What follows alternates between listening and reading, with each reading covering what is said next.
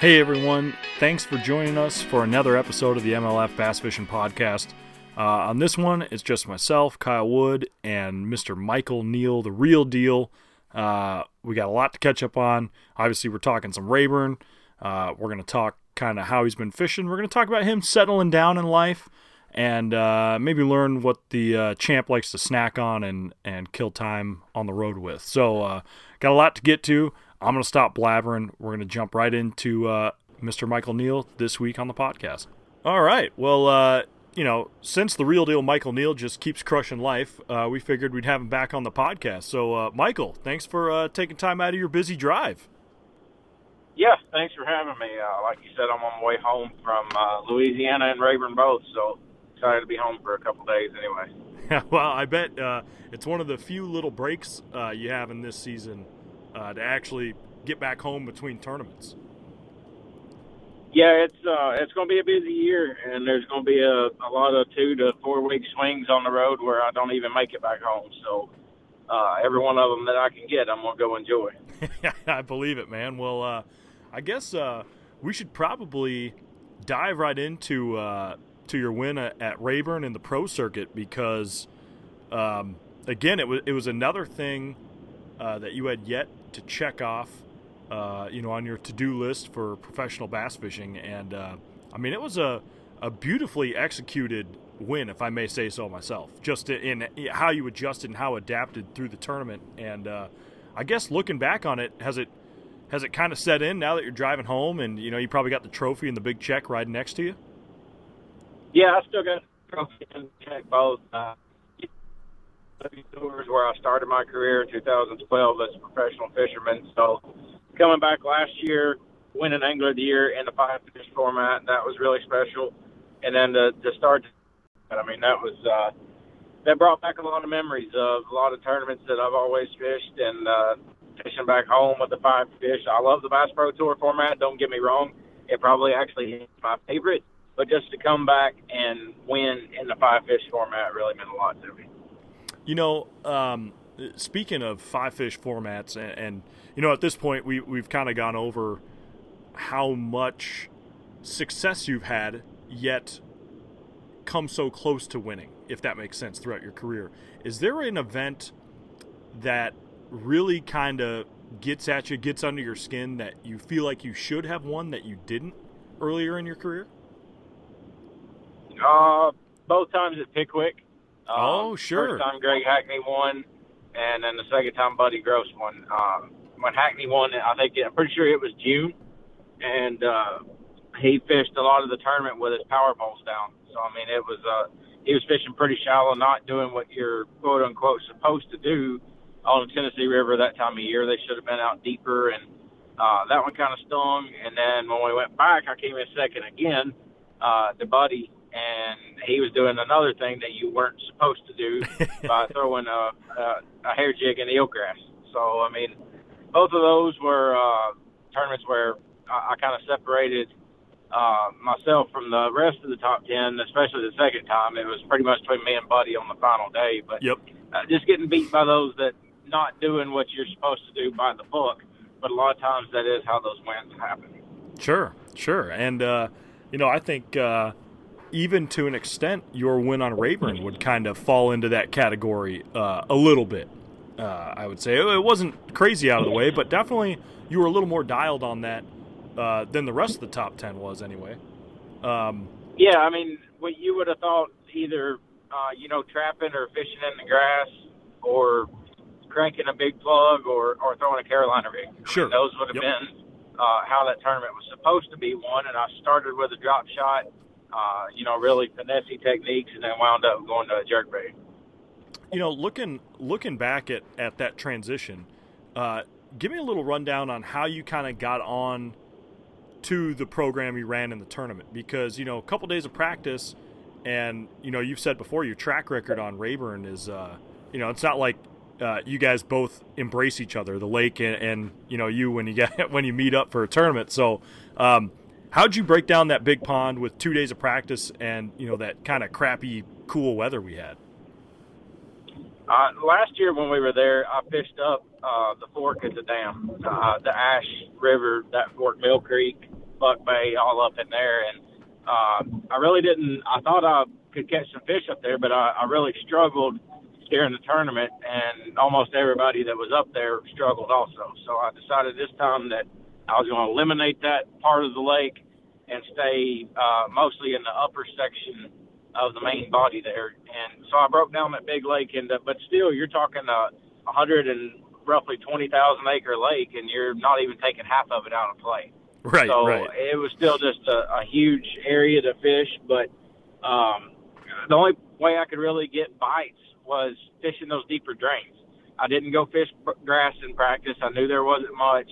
I knew the boats would be really ganged up on all the places that had it, so I wanted to avoid that.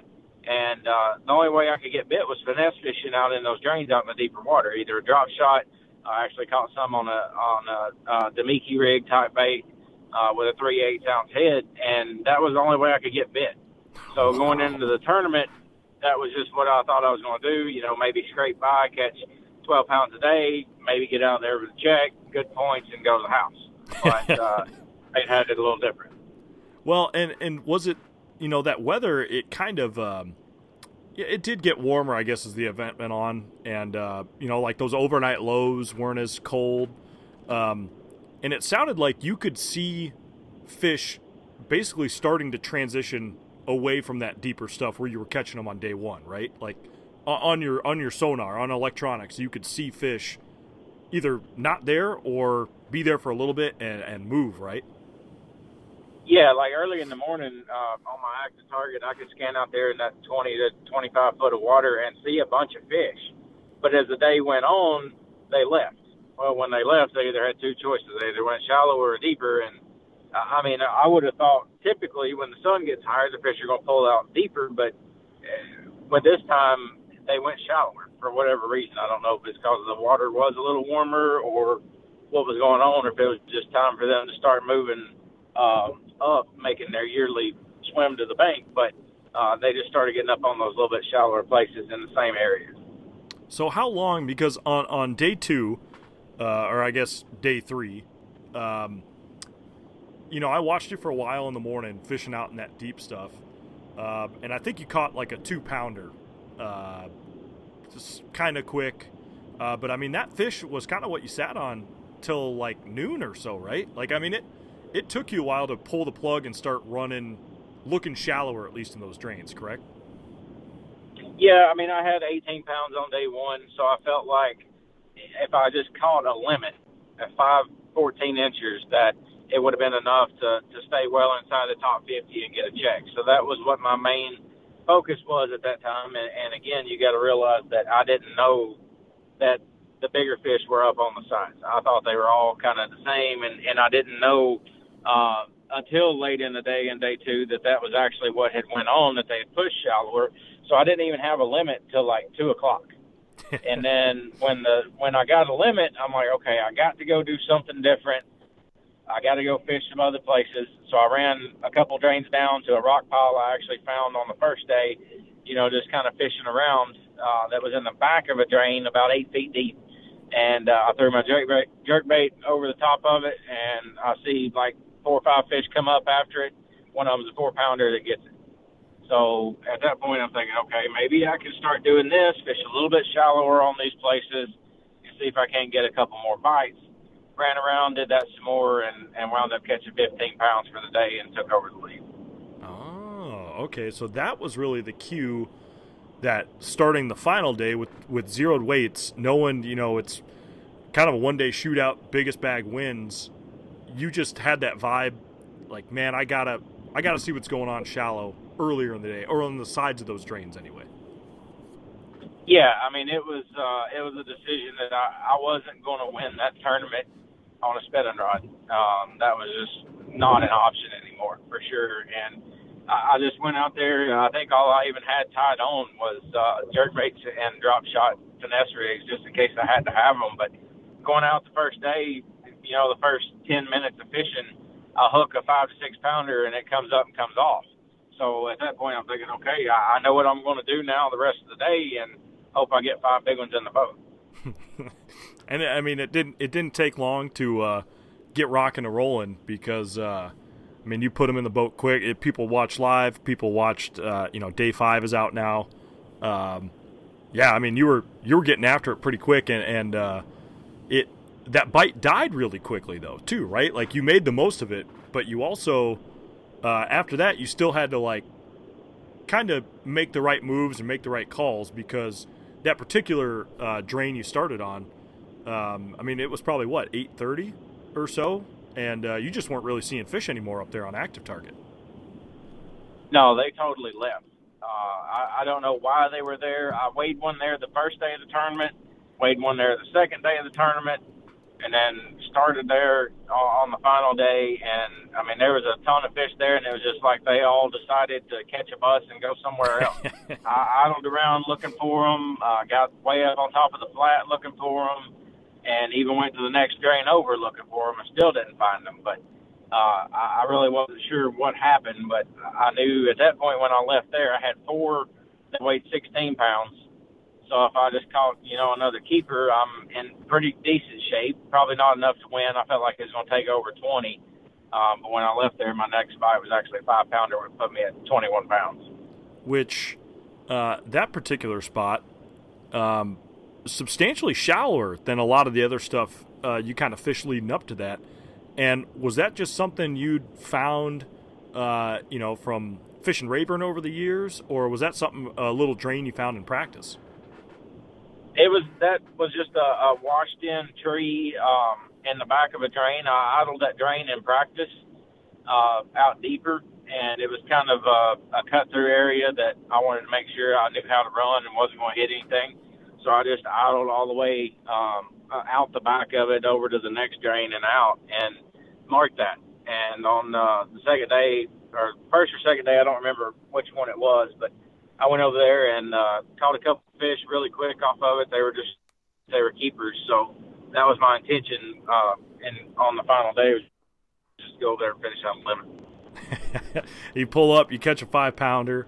I mean, that final day was almost one of those, you hear it all the time, like when it's your time, it's your time. But golly, man, that final day on Rayburn was like textbook, in my opinion, for when it's your time, it's your time.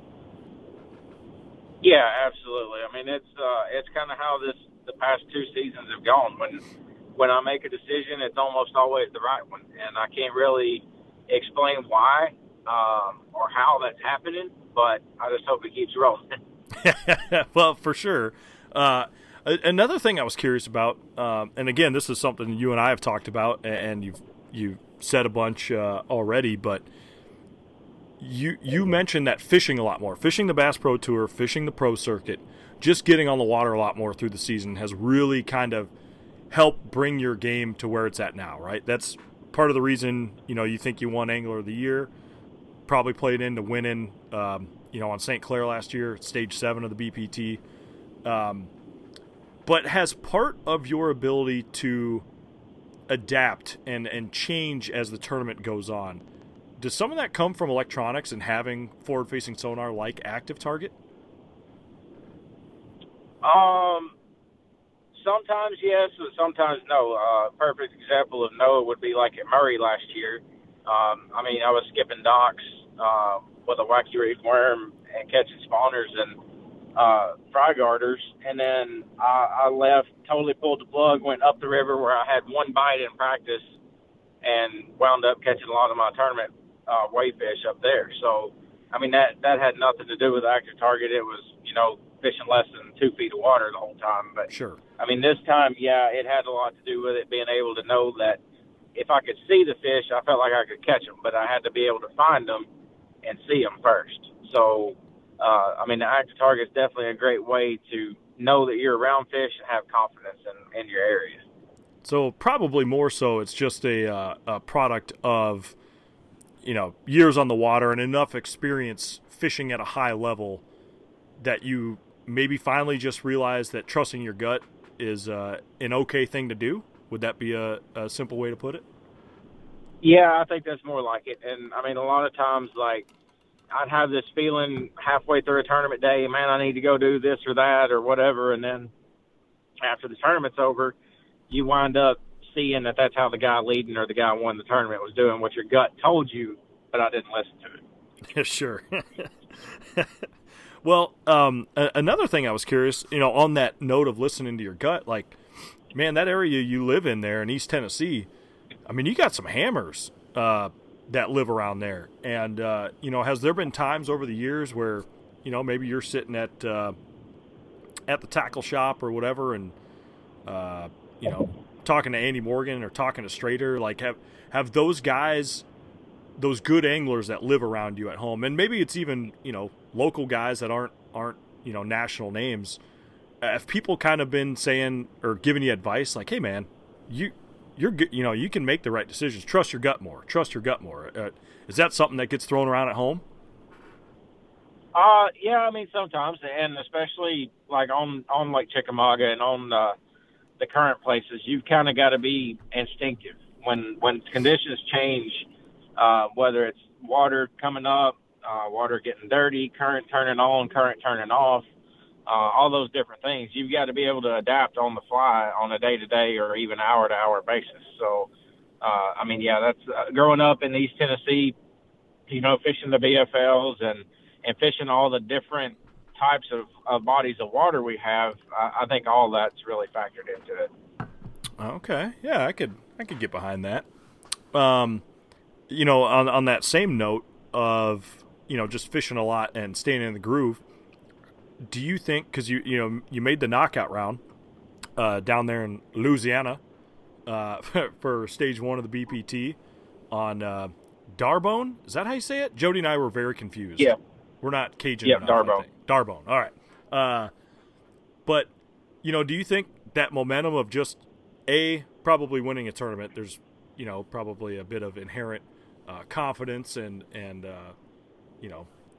thinking I can catch fish at your next tournament built in with it, but also just the fact you were on the water for a week leading up to that BPT event. Like, do you think that helped, how you fished in that tournament? Yeah, understanding kind of what the fish were doing, and I mean, Darbone's a much shallower lake than, say, Rayburn was, but when you would go there, your automatic thing to want to go do is to go fish cypress trees, go flip, go fish shallow water, because that's where they ought to live. But knowing how the fish at Rayburn had positioned, that they weren't even close to thinking about that push for the spawn and things like that, I knew I had to focus on stuff that was either deeper, steeper, or just somewhere where the fish had access to somewhat deeper water. Sure. And not get caught up in trying to go up in a big cypress swamp or anything like that. And I actually wound up catching all my fish in the Bass Pro Tour on a jerkbait with forward-facing sonar as well. So, yeah, it was a little bit of a learning thing at Rayburn. That was actually my first tournament with active target. I'd run other forward-facing sonar in the past. So still learning the active target, but so far I'm really loving it. Yeah, and I asked you about it when we filmed day 5. Like settings wise, you're not doing anything crazy with it either, right? Like I think you had it. We were looking 70, 80 feet out, something like that on Rayburn. Have you played around with range more? No, I still haven't. 70 is just something I'm comfortable with. That's a pretty long cast for a spinning rod if you're going to do that, and then if you're throwing a jerkbait, by the time you throw it out there and you get it actually down to the depth that it's going to achieve, 70 feet's a pretty long ways. Sure. Now, when we go up north and start chasing smallmouth and things like that, I will adjust it and see if I can, see on out there to 100 or something, because it's still crystal clear 70. And as far as the rest of the settings, I think all I did was just turn the contrast up just a little bit, and everything else was just plug and play. Well, I know folks, if they're listening to this and they're like, oh man, I wonder what it looks like, go ahead and watch day 5. We got a very nice fish catch, compliments of Mr. Neal. Did a little screen record. It turned out great, by the way, Michael. I'm sure you haven't watched day 5 because I think it came out when you were competing, but when you get home, when you get settled in, go ahead, watch it. And that recording looked awesome. Super awesome. Yeah, I mean, it shows everybody just exactly. I mean, that's tried and true what it looks like. Seeing one come after your bait, watching it hooked, watching the other fish chase it back to the boat. I mean, all that good stuff. So, no fake outs there. Well, going forward here, just kind of starting to look ahead to the rest of the season.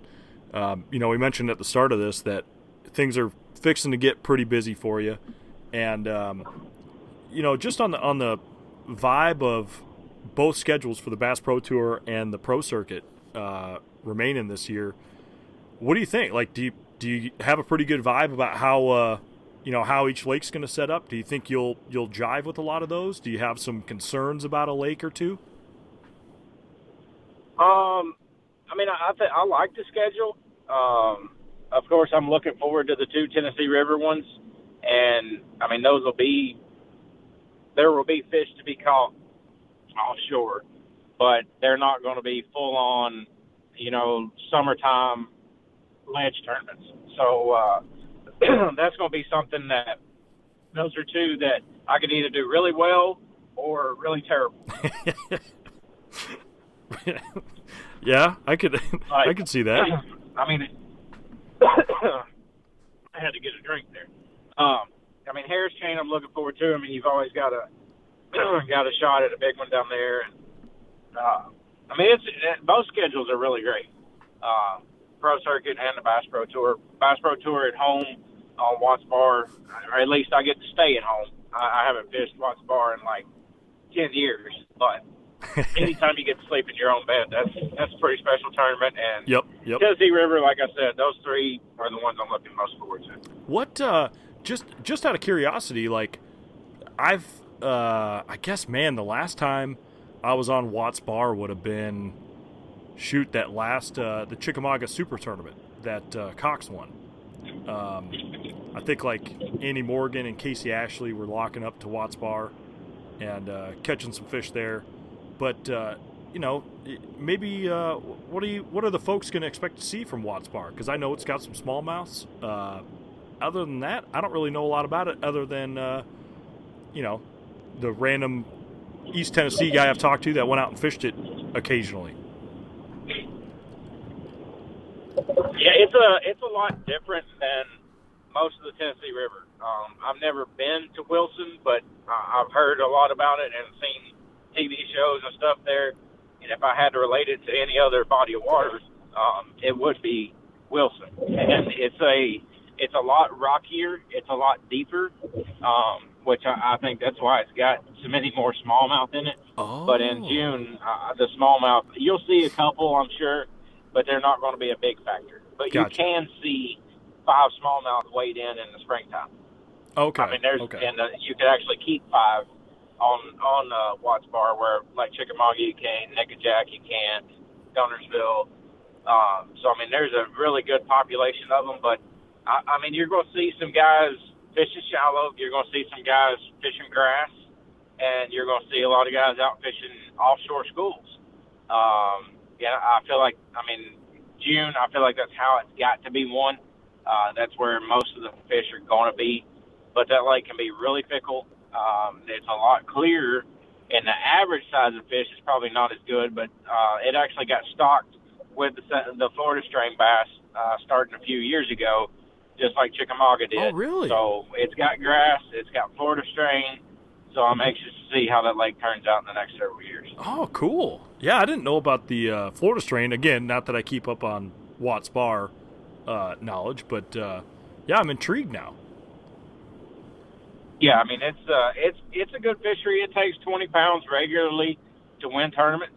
I mean, a 5-fish standard, 20 pounds anywhere that does that's considered a good lake to me. So I'm anxious to see how it goes. Yeah, heck yeah. And then obviously, you mentioned the Pickwick, Guntersville Pro Circuit tournaments.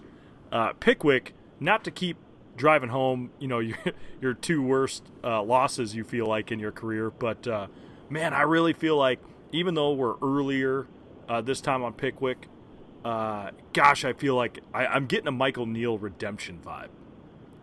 Like this is we'll it, see.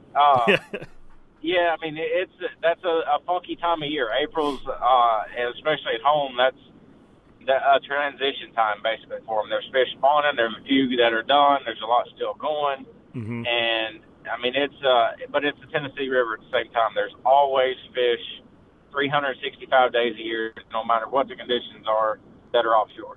So those are the ones that I'll go try and focus on and see if I can't get that redemption. I like it. I like it. Well, there you go, folks. Real early preliminary take for your fantasy team. What about what do you think the deal's going to be at Guntersville? Because we're there. I guess it's like second week of May, right? I think is when that is. Yeah, it's that's going to be the same deal. There will be it'll be a mostly offshore deal. You'll see some guys flipping grass, flipping bait grass, and still catching spawners, and a few way out offshore. But I'm not sure how far most of them will be. Okay. With Garnersville having so much grass, I think it takes them a little bit longer to get out there than it does on a lot of places. Sure. That makes sense. Well, what else do I want to know about the season? We kind of everything else. You're feeling good. I feel like you jive pretty well with smallmouths now, right? Like you seem to be rocking and rolling there. So when we turn and go north on both tours, probably got a pretty good grasp on what's going on there, right? Yeah, I'm looking forward to Champlain. Last year, I pretty much strictly smallmouth fished in the Bass Pro Tour. Had a good finish there, and that's what I plan on doing again this year. I wouldn't have never thought that I would go to Champlain and not largemouth fish, but this year I pretty well got my heart set on smallmouth, and it may bite me. They're going to bite you at some point because they're kind of like they're very nomadic. They're here today, gone tomorrow, and wherever the bait goes, they're going with them, and they don't really hold on anything specific. So I'm going to go see how it goes. But yeah, I'm looking forward to getting back up there. I mean, it's not near as hot. You catch a lot of fish, and it's a lot of fun. I mean, Jody and I have talked about it on this podcast, but Champlain, man, in the last couple of years, it's always had a really good smallmouth population, but the size of the smallmouths in it, man, they're growing, and they're getting to where, we've seen guys, Polinick last year, Estes at the Toyota Series. You can win 5-fish tournaments with just smallmouths now, and that's kind of a cool dynamic, especially, I should say, win outside of the spawn on just smallmouths now on Champlain. And that's a cool, unique thing, and I don't know a single pro angler that's ever said they've not liked fishing on Champlain. So I'm not surprised to hear that come from your mouth. Yeah, no, that's one of the most favorite lakes I have anywhere in the country, for sure, just because it is so versatile and it's so full of fish. Now, not that I want to really pick too much into it, but you guys are also going to Mille Lacs for the Bass Pro Tour. And have you been there before? No, I've never been to Mille Lacs. Oh. So, I don't know how that'll go, but it's the fall again. So I'll be looking for, one of those Bass Pro Tour at St. Clair type places where you can just absolutely blast them, catch over 100 pounds. I know there's a lot of big fish in there, as well as numbers. So I think that'll be one where it's got some shots at breaking records again. Yeah, that one should be pretty fun. I might try to just come up to that one just to poke around and watch, and maybe worst case we'll go slip over to some other smallmouth lakes that exist in the area and catch us some bigs maybe after the tournament. Yeah, I may have to go do that. I've always heard about how great the fishing is in Minnesota, how many smaller lakes there are, and I'd like to go experience that. Yeah. Well, I mean, it's going to be a pretty good run for you when we get things kicked back off. I guess you get a couple days home, then you're going to head to Fork, correct, for the Bass Pro Tour? Yeah, I'll be coming back either Tuesday or Wednesday. So this is Thursday, so I'll get about 4 days at home and then turn around and drive a solid day back. Now, I should mention that you are an engaged man. So any women listen to the podcast, keep dreaming. He's taken. When is the wedding? May 29th. That's one of the few breaks I had without having to have it right in the heat of the summer. Now, do you have to do some wedding planning stuff? Like, these next couple days you're home. Do you got to do some planning for that? Or what's your fiance's name again? We got to finalize we got Sarah. We got to finalize the invitation list and a few other things, but she's got most of it done, I believe. Oh, nice. Yeah, I didn't do a whole lot when it came time to plan for our wedding. So I was just kind of curious, how engaged you were on that whole process. But we're about the same, I guess is what I'm getting at. I'm more of one of those, just tell me what time to show up, and I'll be there. Exactly. I'm not very detail-oriented. You can tell by looking at my tackle that I'm not very detail-oriented. Definitely you got Brian Thrift on one end of the spectrum, and then you go down towards the other end, and you'll find me. Yeah, I could agree with that. The other thing I wanted to ask you about, you also have you got a tackle shop you're running. Like, how much of that is hands-on when you're back home?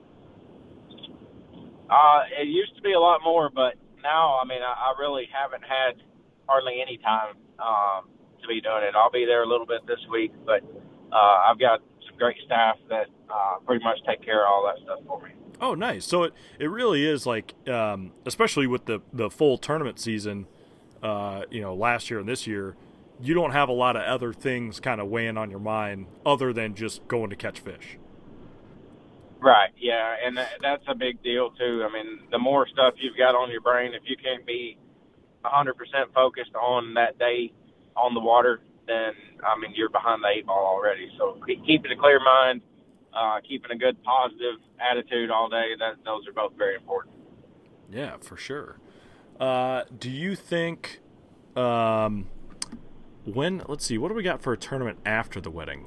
I was going to say, what do we expect? Will we see a different Michael Neal? James River.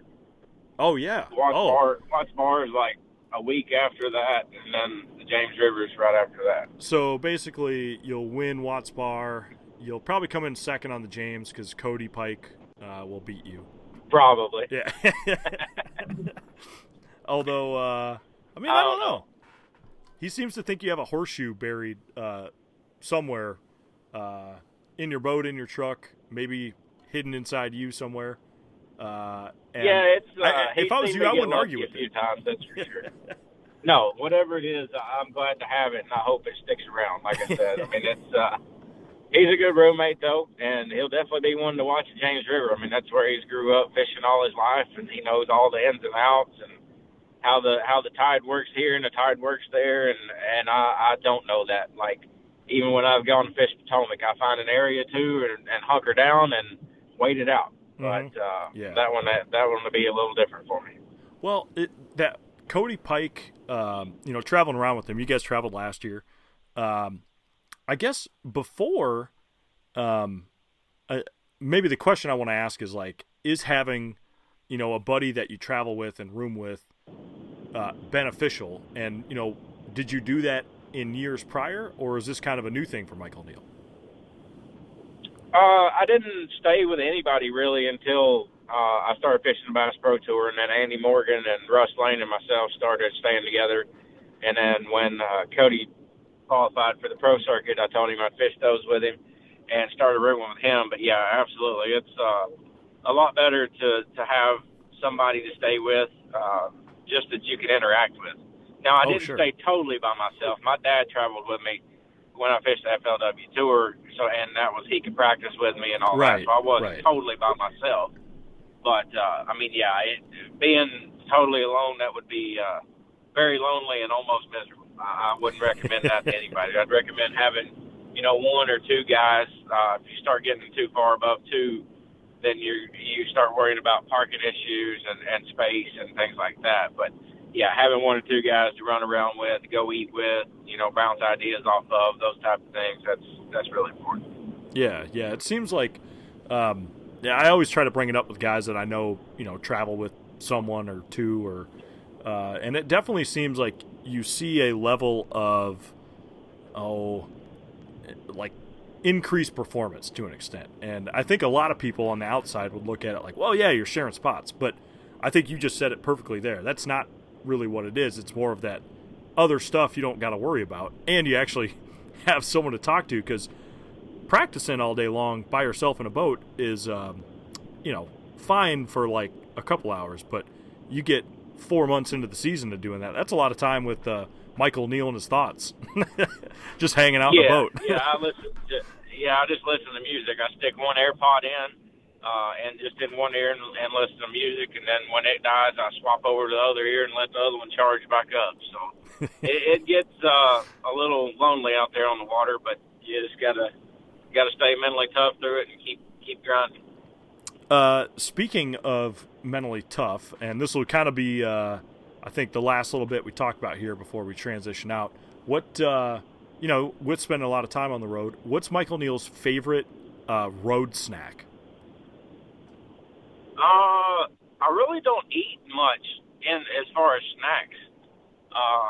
But I guess if I had to pick one, it'd be what I bought today. So I guess that would be my favorite, considering that was the only thing I bought: sweet and salty trail mix.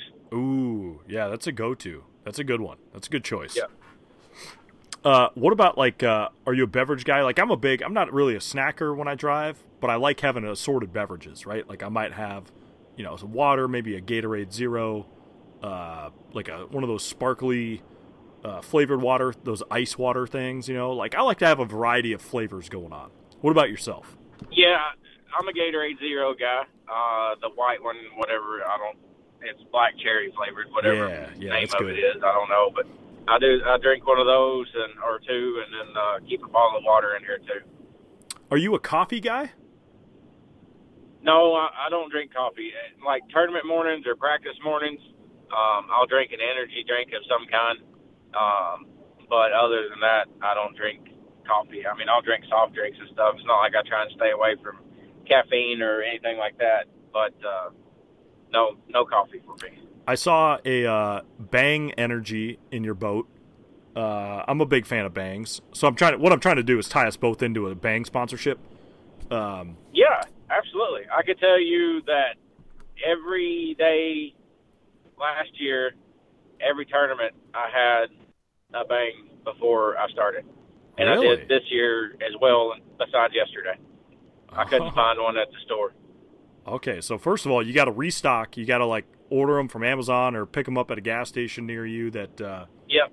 And come in loaded to the next tournament, so you don't have that issue. But yep. Do you have a particular flavor that you're partial to, or are you one of those guys that'll just grab whatever can as long as it has caffeine?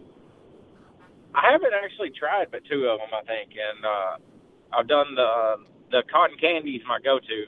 Oh, sure. And then the black cherry vanilla if I can't get the cotton candy. Oh, I see. I haven't tried black cherry vanilla. I'm a big peach mango fan.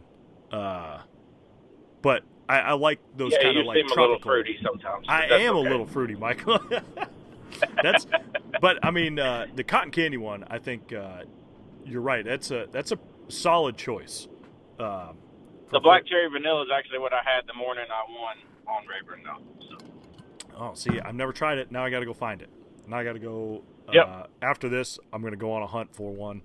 Make sure I got some at the Harris Chain so I can, take photos that are the equivalent of winning a tournament. If you don't come find me, I might have an extra. Sounds good, man. Well, Michael, I think with that, I'm done. I've helped you kill some time on your drive. I appreciate you talking to the folks, kind of giving an update on how things are going. And we've done this before, but I guess before I let you go, maybe hit the folks up with where they can follow you on social media. And, if they're in the Dayton area, if they need some tackle, or I guess they can order online too, can't they? Yeah, we're still kind of redoing that. It's been a long work in progress. Hopefully, by this summer we can have something fully up and functional. But yeah, I mean, the Dayton Boat Dock and Grill on Facebook and Instagram, and then just Michael Neal on the page on Facebook, and then Instagram is at Michael.Neal_. Well, Michael, I appreciate it. Congrats again, man. Safe travels home. I know you're closing in there. Enjoy a couple of days rest before you turn around and get rolling. And hopefully, later on the season, we have another excuse to get you back on the podcast. That sounds good. I hope you're right.